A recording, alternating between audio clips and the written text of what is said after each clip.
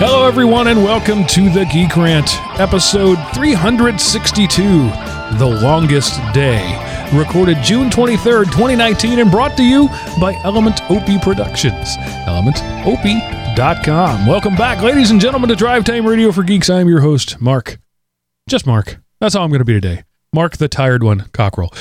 And joining me this week, all the way from Mexico, is Miles Wakeham, and of course, the great one, Seth Anderson. Hey, gentlemen. Hey, Mark, and welcome, Opiites. Yeah, buenos dias. So if you are watching the YouTube stream, there is no Miles because he is tethering on his cellular device, and so we're conserving bandwidth. And if you hear terrorist activity behind him, that's okay. It's just a celebration of some sort. Yeah, we still are trying to work out what it is. Day of the Rabbit or Day of the Hamster or so, I don't know. They celebrate anything down here. Well, you know, I wish American culture celebrated more often, celebrated more things. But I don't know. I had this conversation a long time ago. Quick aside, that we were talking, just musing about why Americans are the obesest people in the world, and we kind of came to the realization it's because every restaurant we go to, a Mexican restaurant, Chinese restaurant, Thai food, whatever it is, the foods they serve are the banquet foods of their country, the delicacy. So Americans feast 20 times a week. Every meal they eat is a feast meal everywhere else in the world. So maybe we do celebrate, just not with fireworks. That really sounded like somebody throwing a chair against your wall. It didn't sound like... You should try and sleep through it, mate. All right, so you are visiting just because, right? Yeah, well, there's a couple of... There's a bunch of reasons. We're down here for 3 weeks. We did this last year for a number of weeks and really enjoyed ourselves. The first week we went to Mexico City and redid a lot of the... I love history, and this place is so rich with such a diverse history that you could spend months down here and never work it out. But we were very lucky to encounter a guy we met last year who's actually a retired professor of anthropology of Mexico University, or one of the universities here. And he has been our kind of personal chaperone guide all over the place. He took us through the president's palace, president's castle, basically, earlier than last week. And then we had spent the whole day with him out in the pyramids, going through, ancient Mayan and Aztec cultures and all that sort of thing, working out how that all worked. Absolutely fascinating stuff. And then we were kind of left to our own to spend the rest of the week following great painters and artist galleries and museums and all that thing. Very highbrow, stuff. But Mexico City is one of those cities that has the largest numbers of museums and art galleries in the world. And no other city has as many as this place. So that's the thing about Mexico. It's not as most people think it is. If you've ever really been into central Mexico, you'll realize that it's completely not what the media spin it to be. And if you go into Mexico City and you stay in the center of the city, particularly areas around the Reforma, where we were staying, and areas like Polanco and it's stuff like that, you'll be living in Beverly Hills. And you'll be able to go to the highest quality restaurants for $40. I mean, who can say no to that? So that was our first week. Our second week, we're in a town north of Mexico City, in the state of Guanajuato, called San Miguel de Allende, which is a known haven of expats.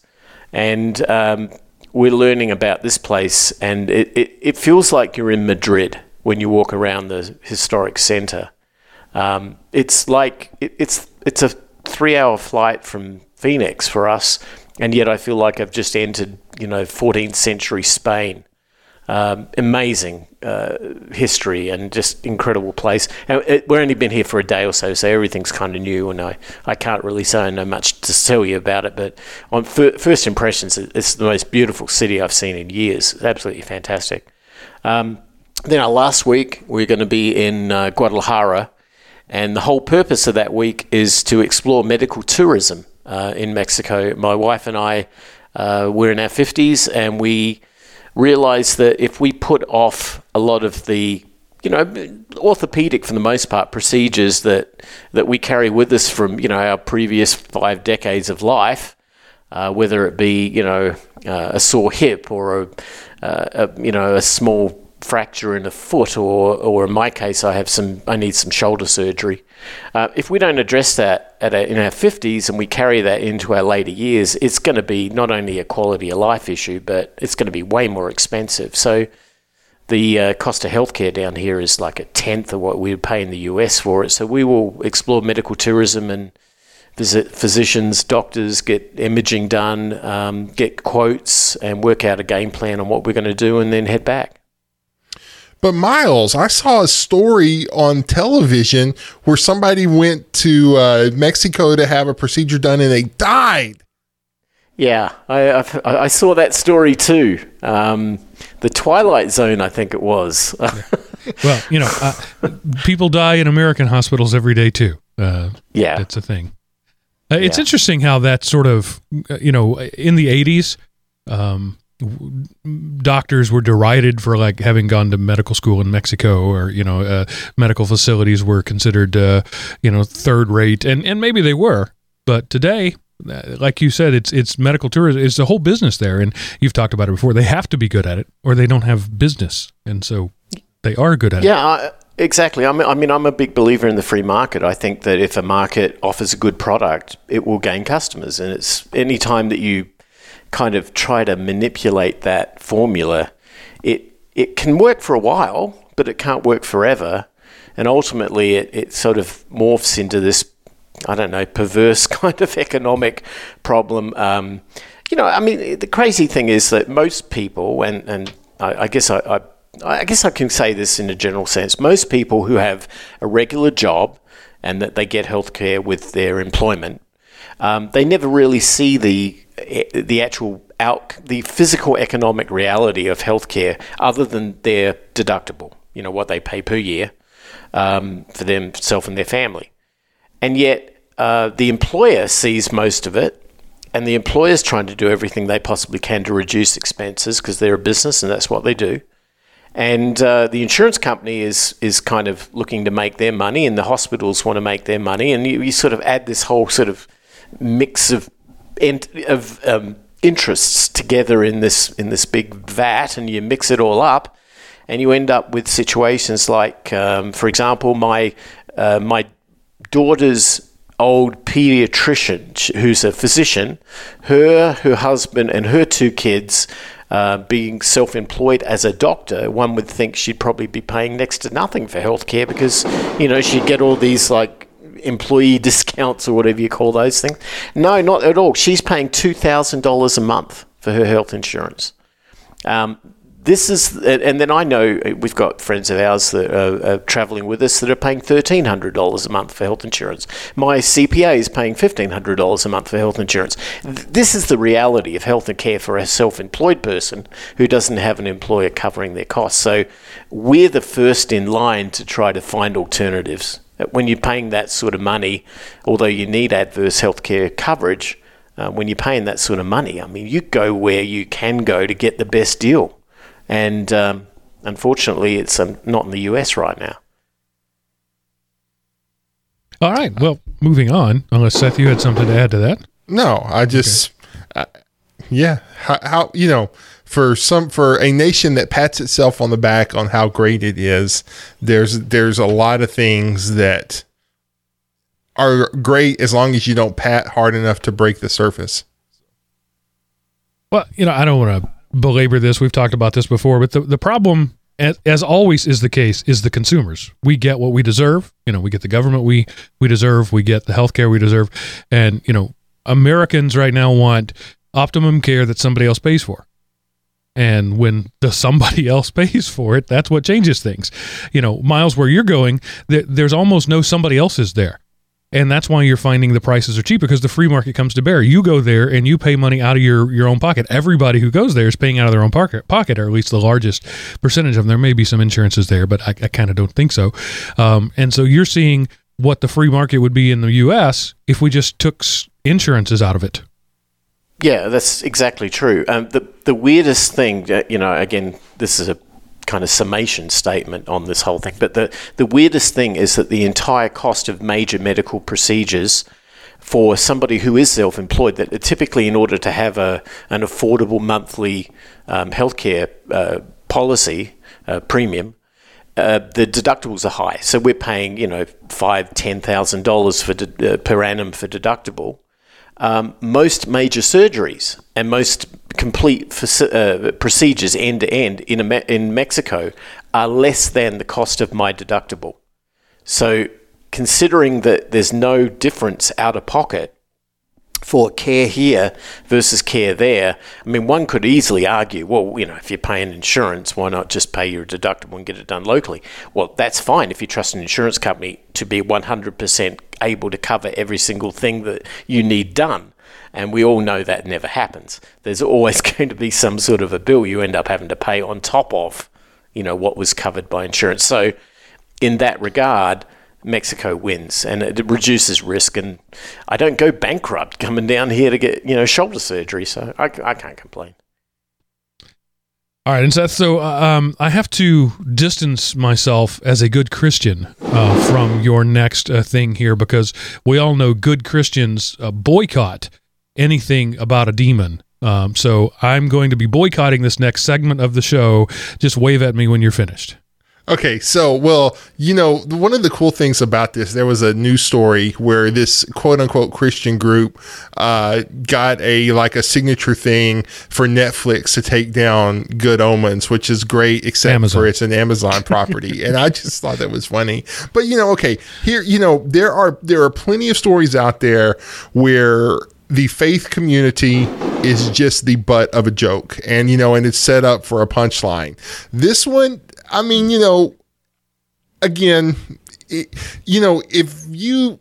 I think it's just slightly more to the left than Touched by an Angel. I thought it was actually pretty good. There was, there's God and Satan and angels and demons. They borrow from Christian mythology. But it doesn't really seem to be, for the most part, Christianity is left alone. It's just they use that world building to kind of set the stage, and then they go tell their own story. I thought it was pretty good. It is based on a book, and so there probably won't be a season 2, but it was actually pretty enjoyable. There were some twists and some turns in it, and Good Omens. I think if there are certain segments of the Christian community that I would just say don't watch this. But if you're someone who can laugh at the absurdities of the faith community and see them for what they are, then I think you're someone who could enjoy Good Omens. Okay, and if you want to go to hell for watching the show, I will let you do that. Of course, I have my tongue firmly planted in my cheek. I am embarrassed by my brethren sometimes in the way that Christians choose to respond to such things. If you have an objection to this sort of material, don't support it. Don't seek to have it removed. That only draws attention to it. Well, and you don't even have to do that. Just explain what your reasons are, and don't just say you're going to go to hell. That doesn't accomplish anything. Give me your reasons why this is bad, and then so that way people can, don't just shout at people who hold a different opinion from you. Be different in the world. Be cross-cultural. And that also holds true for any internet forum geeks out there. The religious holy war between Mac, Linux, and Windows is more violent. There have been more deaths over that holy war than the crusades against Protestantism and Catholicism. So, be civil, people. Are you kidding? Linux would just be happy to be mentioned in the Mac for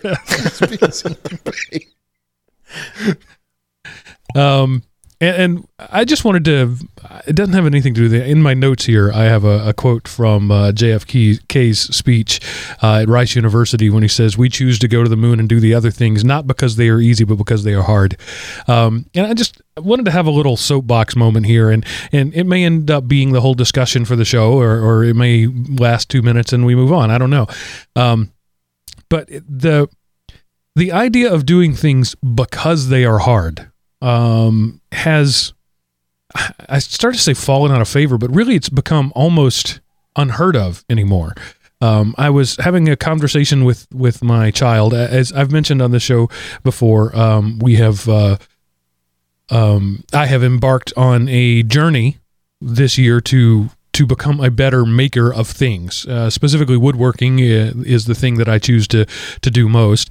And I set myself a goal to make 50 things, right? And it was a very nebulous. Basically, the idea was to get myself in the shop every week, several days a week, doing something, learning new skills, honing my old skills, getting better at making things. And of course, it's hard. I have a small basement shop. It's 10 by 12 feet.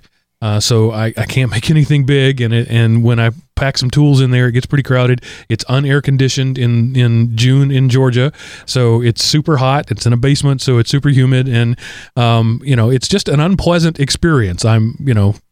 Just yesterday, I spent probably 6 hours down there standing, doing a dirty job with goggles and a respirator and ear protection on, sweating through. I wear a woodworker's apron. You've seen it. It is waxed canvas. So if you've ever dealt with real canvas, it's thick and coarse, and then it's waxed. So it's very water resistant. I sweat through it to the point where the sweat from the underside of it came through and saturated the outer side of it. I was that hot and dehydrated. My hands got cramped up, and my youngest daughter asked me, why are you doing this? Do you really need that garden bench that you're making? Why don't you just go to Walmart and buy one?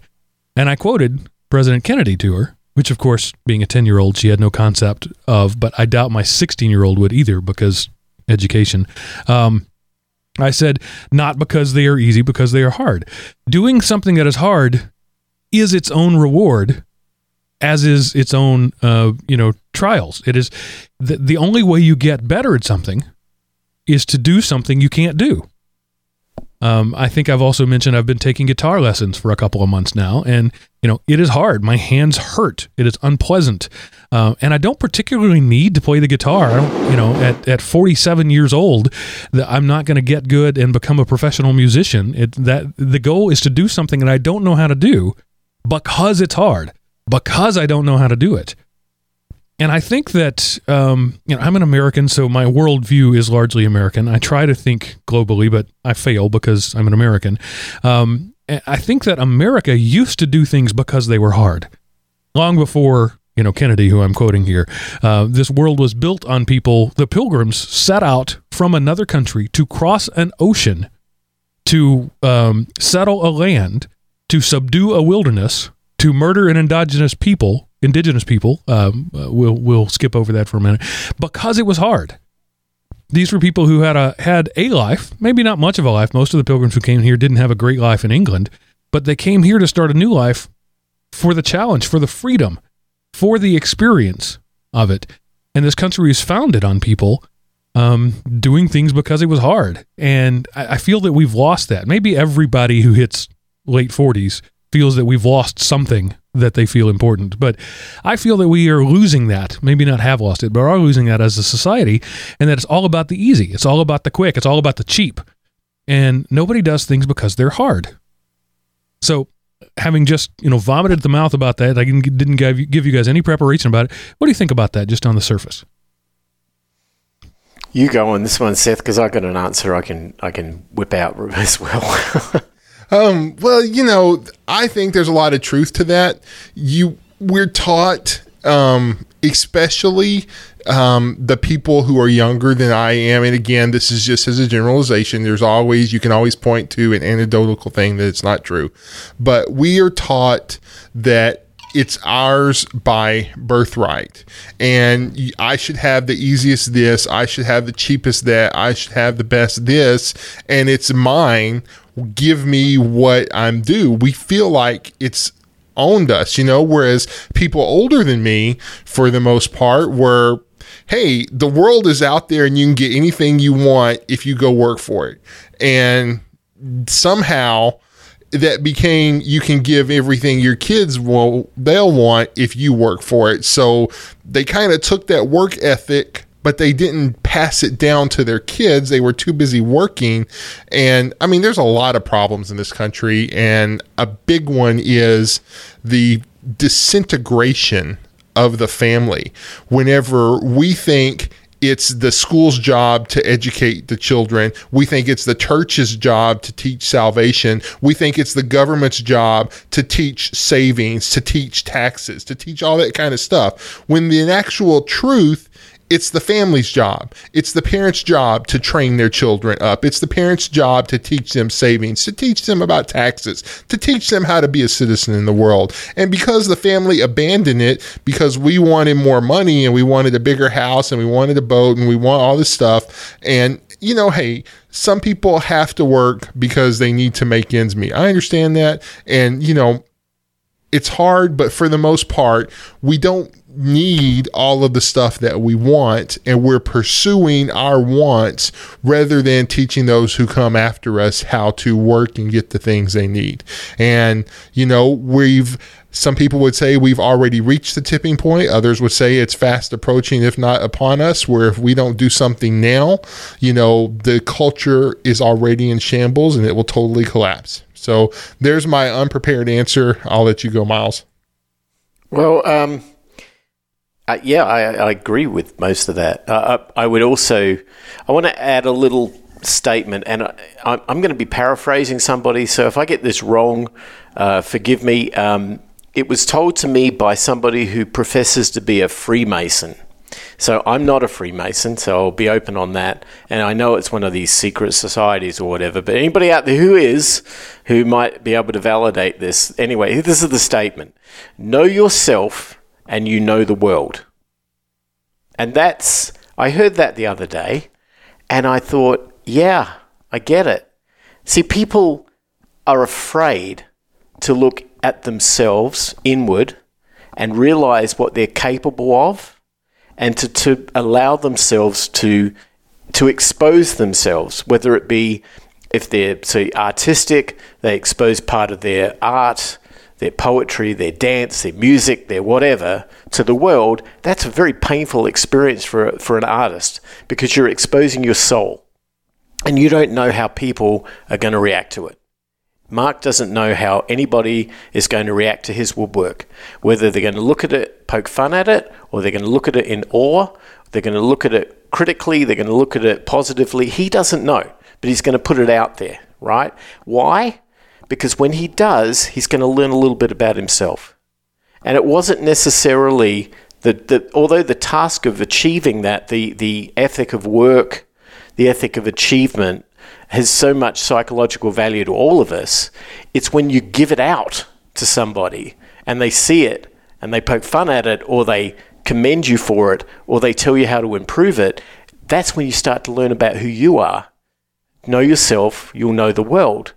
If we continue that, we expand, all of us expand upwardly, all of us expand society upwardly, we evolve, we become advanced. You're not going to do that sitting on your phone.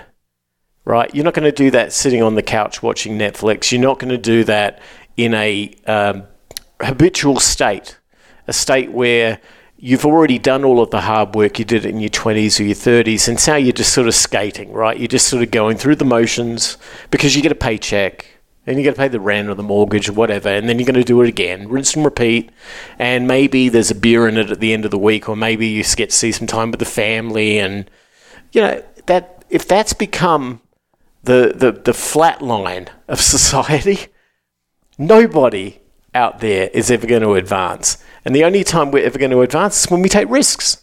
And it doesn't matter whether you do that as from a right brain perspective in art, or you do that in a left brain perspective, maybe in business, or in creating software, or creating architecture, or helping advance law, or chemistry, or whatever your profession is.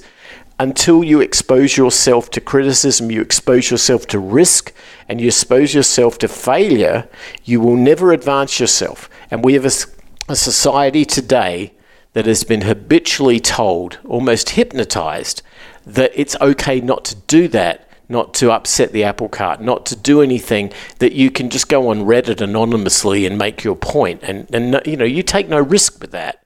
And if that's become the currency of society, we're never going to advance. So I commend Mark for what you're doing, in terms of going out there and making woodwork and showing people what you can do and taking the risk that they might like it, but you're still out there and you're still pitching. And that's what we all should be doing in whatever our chosen profession or hobby or passion is. And if we stop doing that, we stop. We're like sharks, right? If we're not moving, we'll die. Yeah, and honestly, the sharing part of it is really the least important part to me. The idea is to do something I don't know because I don't know it. That's the reason to do it. I don't know how to do it. And I encounter this in the workforce every day. People will come to me and ask a question, how does Y work? I don't know. Let's find out. And so right there at my desk, we start experimenting. And sometimes I wonder, why didn't they do that? Why did they come to me to ask the question? Because it's easier. If I have the answer, then I can just give them the answer and they can go. And in the workplace, there's efficiency to be considered. If I can give them a 2-minute answer, that's great. But I find it rare to find in people, even really smart, intelligent, articulate people, the desire to just find out. And it's like, well, if we don't know, we'll go ask our support representative. Maybe they can give us an answer. Maybe they can, but wouldn't it be better to know? Because there's a difference between knowing a fact and understanding a concept. And when you discover it, you understand it. And I don't think I'm unique in that desire, but I don't see it as much now as when I was a kid. When you're a kid, everything is about discovery. And I think that part of the maturation process, unfortunately, is losing that inquisitiveness, that wonder. I'm not even going to go there. I wonder if, because we haven't exercised that discovery muscle, that experience muscle, that struggle muscle, if we're breeding it out of our society. I mean, is that possible? Am I just talking nonsense? It's possible. Yeah. It is very possible. And, the thing is, because if you go now, everything is so streamlined in the workforce. Oh, you've got to be more productive. You've got to be more productive. Let's not teach somebody from the ground up how to do something. Let's give them the 5-minute, here's how to kludge something together. Look, somebody else already did this script. Just take it and tweak the thing. And so you end up with this stuff you don't know how to do. You only know how to look at a script and maybe tinker with it a bit. But that's a lot quicker than spending months and months and months of learning something, because we've got to get up and going now. We don't have the time to learn from the beginning. I mean, man, I remember I used to want to learn about something. And so, I would go to the library, encyclopedias later, just Google a thing. And then that takes me to the Wikipedia page, and then go down to some of the other links and see what's out there. And the next thing you know, I've spent half a day learning, about the Battle of Midway or the Battle of Lady Gulf. And I mean, I'm learning, all of these things that I wanted to know. And so I just immersed myself in that research. And, it does seem to be a lost art, because society doesn't value knowing stuff anymore. Society values, hey Siri, hey Google, and let them do all the work. And rather than spend some time and go learn about it, I don't know. Darn kids today. Well, it's the spectator versus the participant attitude too. I mean, you can get away with a lot of things by sitting on the sideline, spectating about it, and then being the Monday morning quarterback, and then pretending like you were part of the action or you had something to do with it. Our society allows for that somehow. At the same time, you take a huge amount of risk if you're the participant. If you're the creator and you fail at it, you show you open the kimono, right? You show yourself to your boss that you tried something and it failed, and I'm sorry, boss, I wasted the company's time and money, and I won't do that again. And People don't want to take that risk. They don't want to go out there and say, if I do this and I fail at it, then, Joe in cubicle 3 over there might get my job. Or when the promotion comes up at the next, work anniversary, I'm not going to be eligible because they'll look back at what I failed at. Better I just don't, shake the foundations here. Better I just go with the flow and participate more as a spectator and just do the minimum level I need to do to not expose myself to criticism, and I'll get through and I'll be fine. I'll be a team player and I'll, no, it doesn't work. And we've proven that to see in dysfunctional large corporations that you have to have somebody who's willing to take a risk.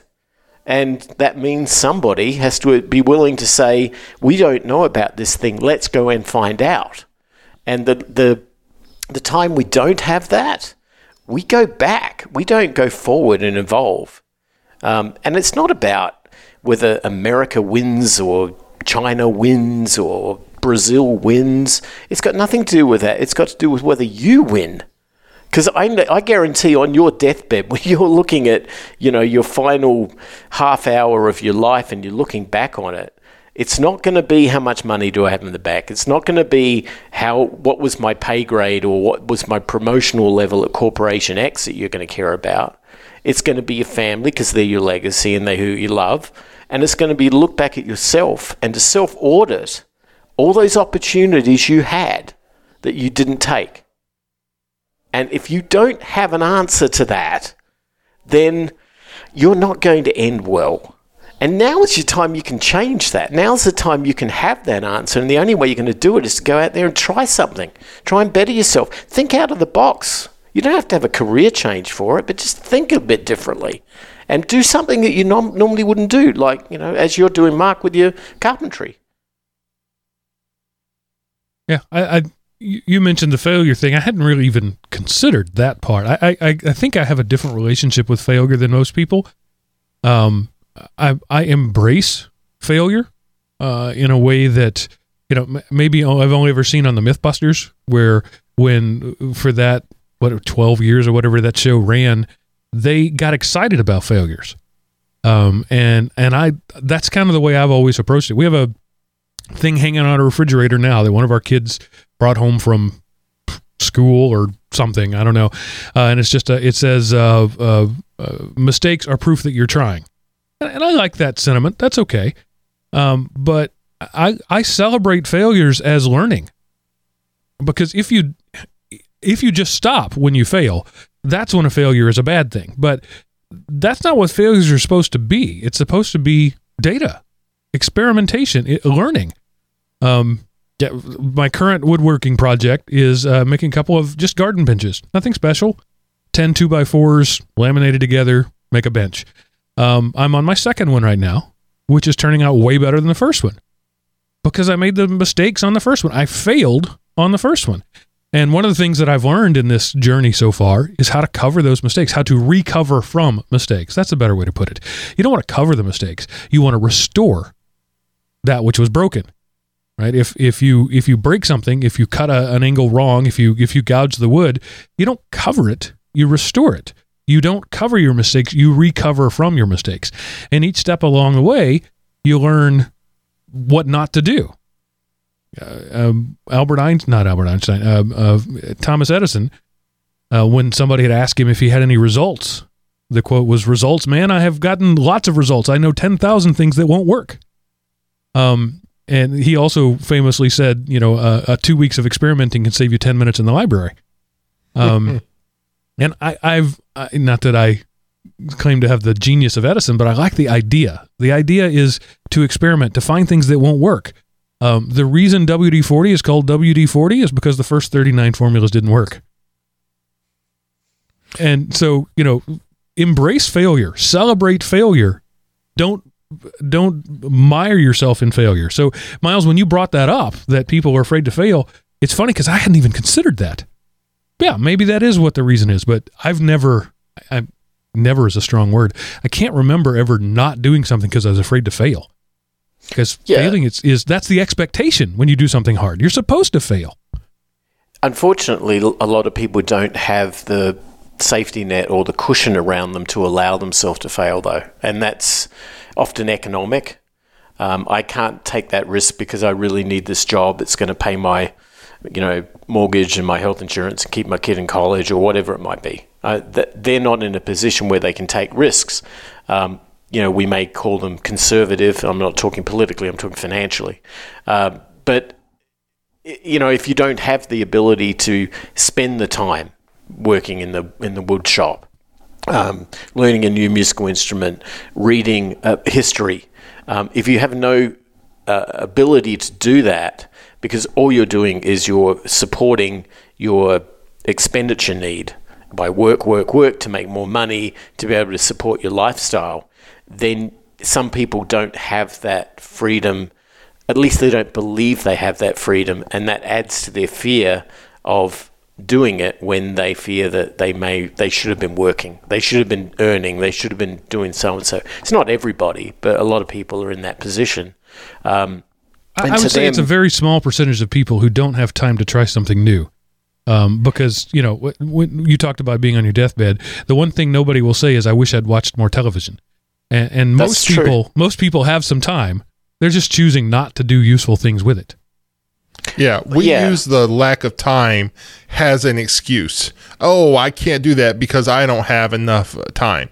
So, I totally buy that. And, and if you think about it, what are some of the best experiences you have had? Whether, you were going somewhere and you missed the turn and you got lost and you ended up somewhere else and you had a great time there. You were with some friends and you were going along and the car broke down, and that adventure became the stuff of every, Saturday night get together for the next 30 years because it was so much fun because you didn't get the expected result. You got something so much better. But along the way, because we were ridiculed whenever we did something wrong and messed up, or, we were told, quit following, quit doing that, and, come to the real world, stuff like that, whatever the reason, however it was done, we've been, I'm not saying somebody took a belt and just started wailing on you, but it's been beat out of us to not even try anymore. Yeah, well, you have to change that. It's okay to say, oh, that's sad, and just accept that as a reality, but I don't accept it. If someone tells me I need to go get my shoulder looked at, I'll go on a plane and go to another country. Few people that I know are willing to take that risk. But I know for a fact that by doing it, it will serve me better. So there's no risk to me because I've done it before, so I guess I advanced, right? The first time I tried to go into another country to get medical help, I was petrified because I had no idea. I thought, this would happen or that would happen, or no, nothing like that happened. It was just like going to the regular doctor. I just had to get over my fear, and then I advanced up to the next level of saying, well, let's see if we can do something bigger. The same is true of like playing a musical instrument.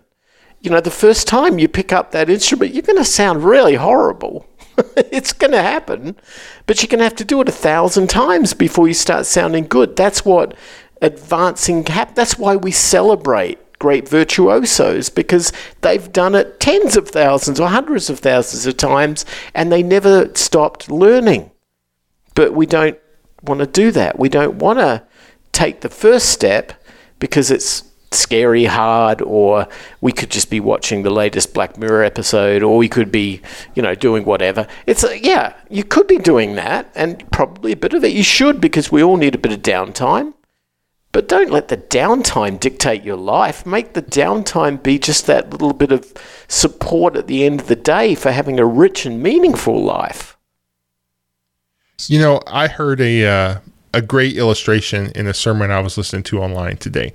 This guy was talking about how this violin virtuoso was playing his final performance before he retired, and it was just moving, and it was just one of the greatest performances ever. And right as he walked off the stage, this beginner violin player ran up to him and said, "Sir, I would give my whole life to be able to play that good." And he turned and looked at it and said, "Young man, I gave my whole life to be able to play this good," because he wanted to do that he put the effort into it. We say, and again, this is an overgeneralization, man, I wish I could, but then that's all we ever say.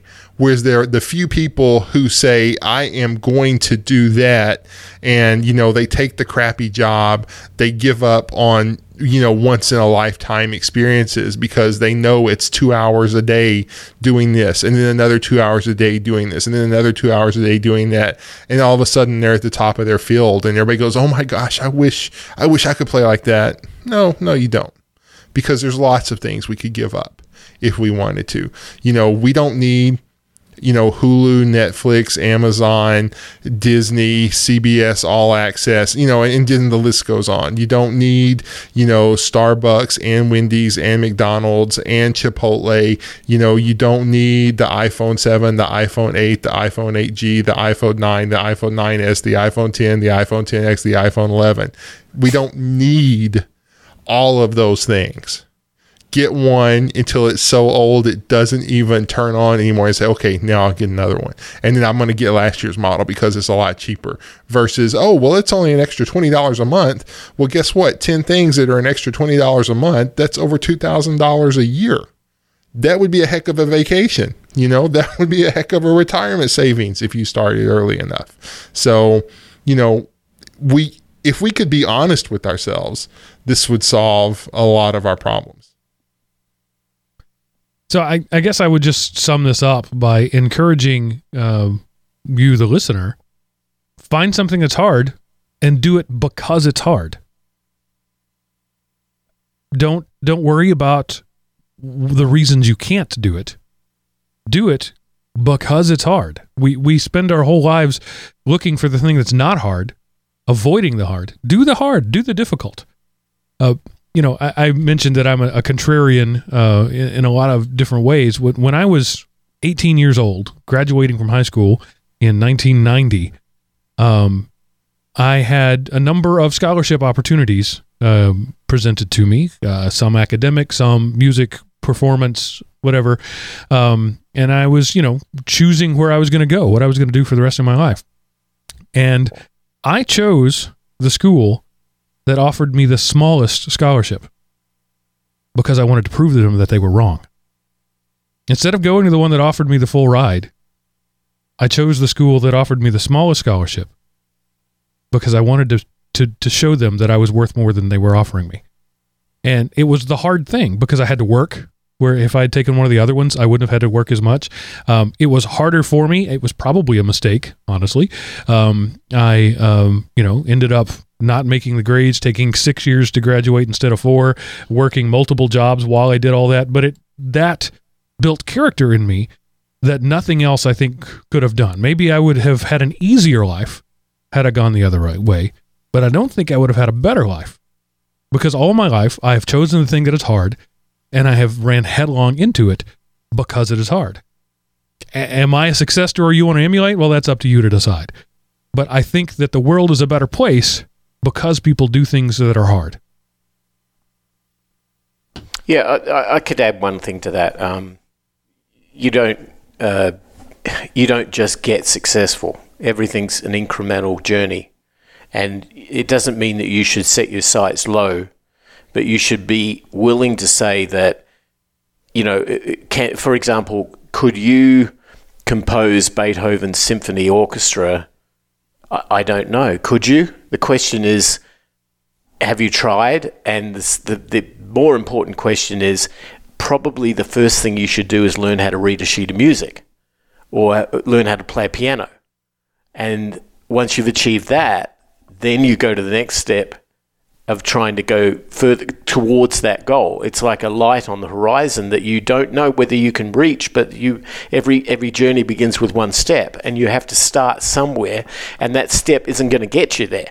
So know that you aren't going to get there on the first step, and that you're going to have to make multiple steps and multiple improvements, and each part of that is a journey into understanding who you are, understanding how you think, how you react, how your personality works, how your biology works, that will get you towards that goal, but never stop taking that step. And if you do that and you never stop moving towards that goal, you will learn whether you could do it. And you're not going to know that if you never get off the couch. You just reminded me of a story when I was 20-ish years old. I was struggling to write a song back in those days. I was trying, I fancied myself a musician, and I was complaining to another musician friend of mine that said, when I write a melody, it's always very simple, and I was frustrated by that. And he didn't even say any words to me. His response back to me was, dun, dun, dun, dum. The simplest melody in the world, and it's the one everybody talks about. So do the thing. So the only thing I have left to say is, Seth, what happened this week in history? All right, Mark. Well, I wanted to let you know, in case you weren't aware, that on June the 21st, 1948, oh, hey, that was the longest day. Ties in awesome with the title. Sorry. The first stored program ran. So the first program on the world's first stored program computer, the Manchester Small-Scale Experimental Machine, is run. The first program was designed to test the computer's reliability and ran for 52 minutes, performing 3.5 million operations. And that happened this week in history. And now, Mark, back to you. That can't be true. 3.5 million operations in less than an hour. And we complain of the spinning wheel. How much does my crappy phone do? I mean, man, I couldn't even. I should have looked something like that up. A prepared co-host would have information like that. Well, if you're running a moderately recent phone, you're in the certainly millions of operations per second range, possibly billions or even trillions of operations per second. Wow. 1948. And yeah, I didn't even mention it. The longest day, June 21st. We are now officially headed into the fall, or as if you're listening in Australia, the summer. The longest day here has happened. It's only going to be getting darker sooner from here on out. So Woo-hoo. That's a thing. What is that? The equinox, solstice, equinox. Which is it?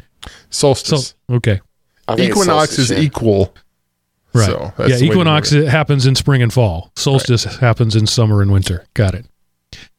All right. So, Seth, I'm not even going to try. Introduce this. All right, this is just an utterly stupid, time-wasting website, stealthboats.com, for you to see all pictures of boats that are invisible to the naked eye. Stealthboats.com, click on any of the images to enlarge it, and you're very great. I get it. Yeah, all right, it got me. And remember, all images are copyright. Yes. I was lamenting to Mark the fact that I don't surf the web much anymore. And he goes, well, you have this thing called a job. And I was like, yeah, that's right, I do. So I apologize to everyone. I'll try to come up with some off-the-wall wacky stuff in the future. So interestingly, I was reading a book. I think I may have mentioned it already, but I'm going to mention it again. It was called the Skunk Works. It was about the basically the Skunk Works operation at I'm blanking on the name of the company. Lockheed Martin. Lockheed, that's it. It was before it was Martin. Lockheed, yeah. Who built the SR-71 and the stealth fighter, not the stealth bomber that went to a different company. But they worked with stealth technology on boats. And they found that, once you have that shape, that radar-defying shape, it doesn't really matter how big it is. And so they built these boats. They were sort of half-size, like battleship mock-up things. They weren't actually functioning boats. They were just things you towed behind another boat. And it worked too well. When you were flying overhead, you could see ripples of water and then a hole in the water. And then, so it was an invisible boat, which was a hole in the water, and that stood out. And so you can't make an invisible boat, apparently, because there's a hole in the water where the boat should be. So interesting thing. And, they spent, I don't know, hundreds of millions of dollars to figure that out. If they had just asked some, gunnery sergeant, will this work? He'd have probably said, no, that's stupid. But instead, they spent millions of dollars to find out that there's a hole in the water. Interesting book, Skunk Works. Check it out. It's all about old stuff now because they had to wait for it to be declassified. So this is the part of the show where I tell you how you can feed back to us. Go to elementop.com, click the Contact Us button at the top of the page, fill out the world's hardest CAPTCHA, then fill out the form there on the page and click the Submit button. Let us know what you think. What is the hard thing that you have done? I want to know. Better yet, what is the hard thing you're afraid to do? Tell me that. Then tell me why you're going to go do it. Go do the hard thing. Great nations, great things, great men come from doing the hard thing. So, audience, I'm putting it to you. I'm challenging. I double dog dare you. Find something hard and go do it. Like, for example, committing to pledge $500 a week on patreon.com/elementop. I know that's hard, but make that commitment and find a way to do it. Do the hard thing. Go to patreon.com/elementop and pledge $500 an episode. You can do it. I believe in you. At least get off the couch and do $1. Okay. I'll settle for $1. But no, do the hard thing. All right, that's it. We'll see you next week. Seth, Miles, thanks for being with us. So, Miles, where will you be next week in your world travels? Guadalajara, but I don't know where. I was still trying to work that out, but we'll wing it. We always do. Oh, man, I could not vacation like that. I can't go on vacation without a spreadsheet. And you're like, I'm in Mexico. We'll figure out the rest. Yeah, that's the fun part. You learn things that way. God, I don't know. Everybody else in my family would be fine with that, but I would be having a mini stroke over in the corner going, I don't know where we're staying tomorrow night. Well, see, that's why they can be fine with it, because they know you're there to worry about all the details. Airbnb is your friend. Yeah. Maybe that's the hard thing I need to do. Learn to loosen up. Yeah, do the hard thing. Just get in the car and go one direction. And then run out of gas.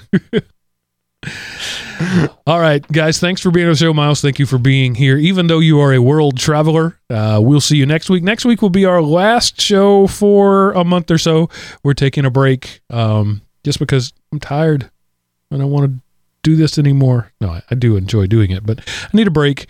So we're going to take July off, maybe part of August. We'll see how that goes. So we'll be here next week. So don't miss the next week when you're sure to hear Seth say, "Whatever, man." You're probably too old to remember show teasers where they used to do that. They would do that at the end. Tune in next week when you'll hear Batman say. Now they say stay tuned for scenes from our coming up. I don't want to see scenes from it. I'll see it when I see it.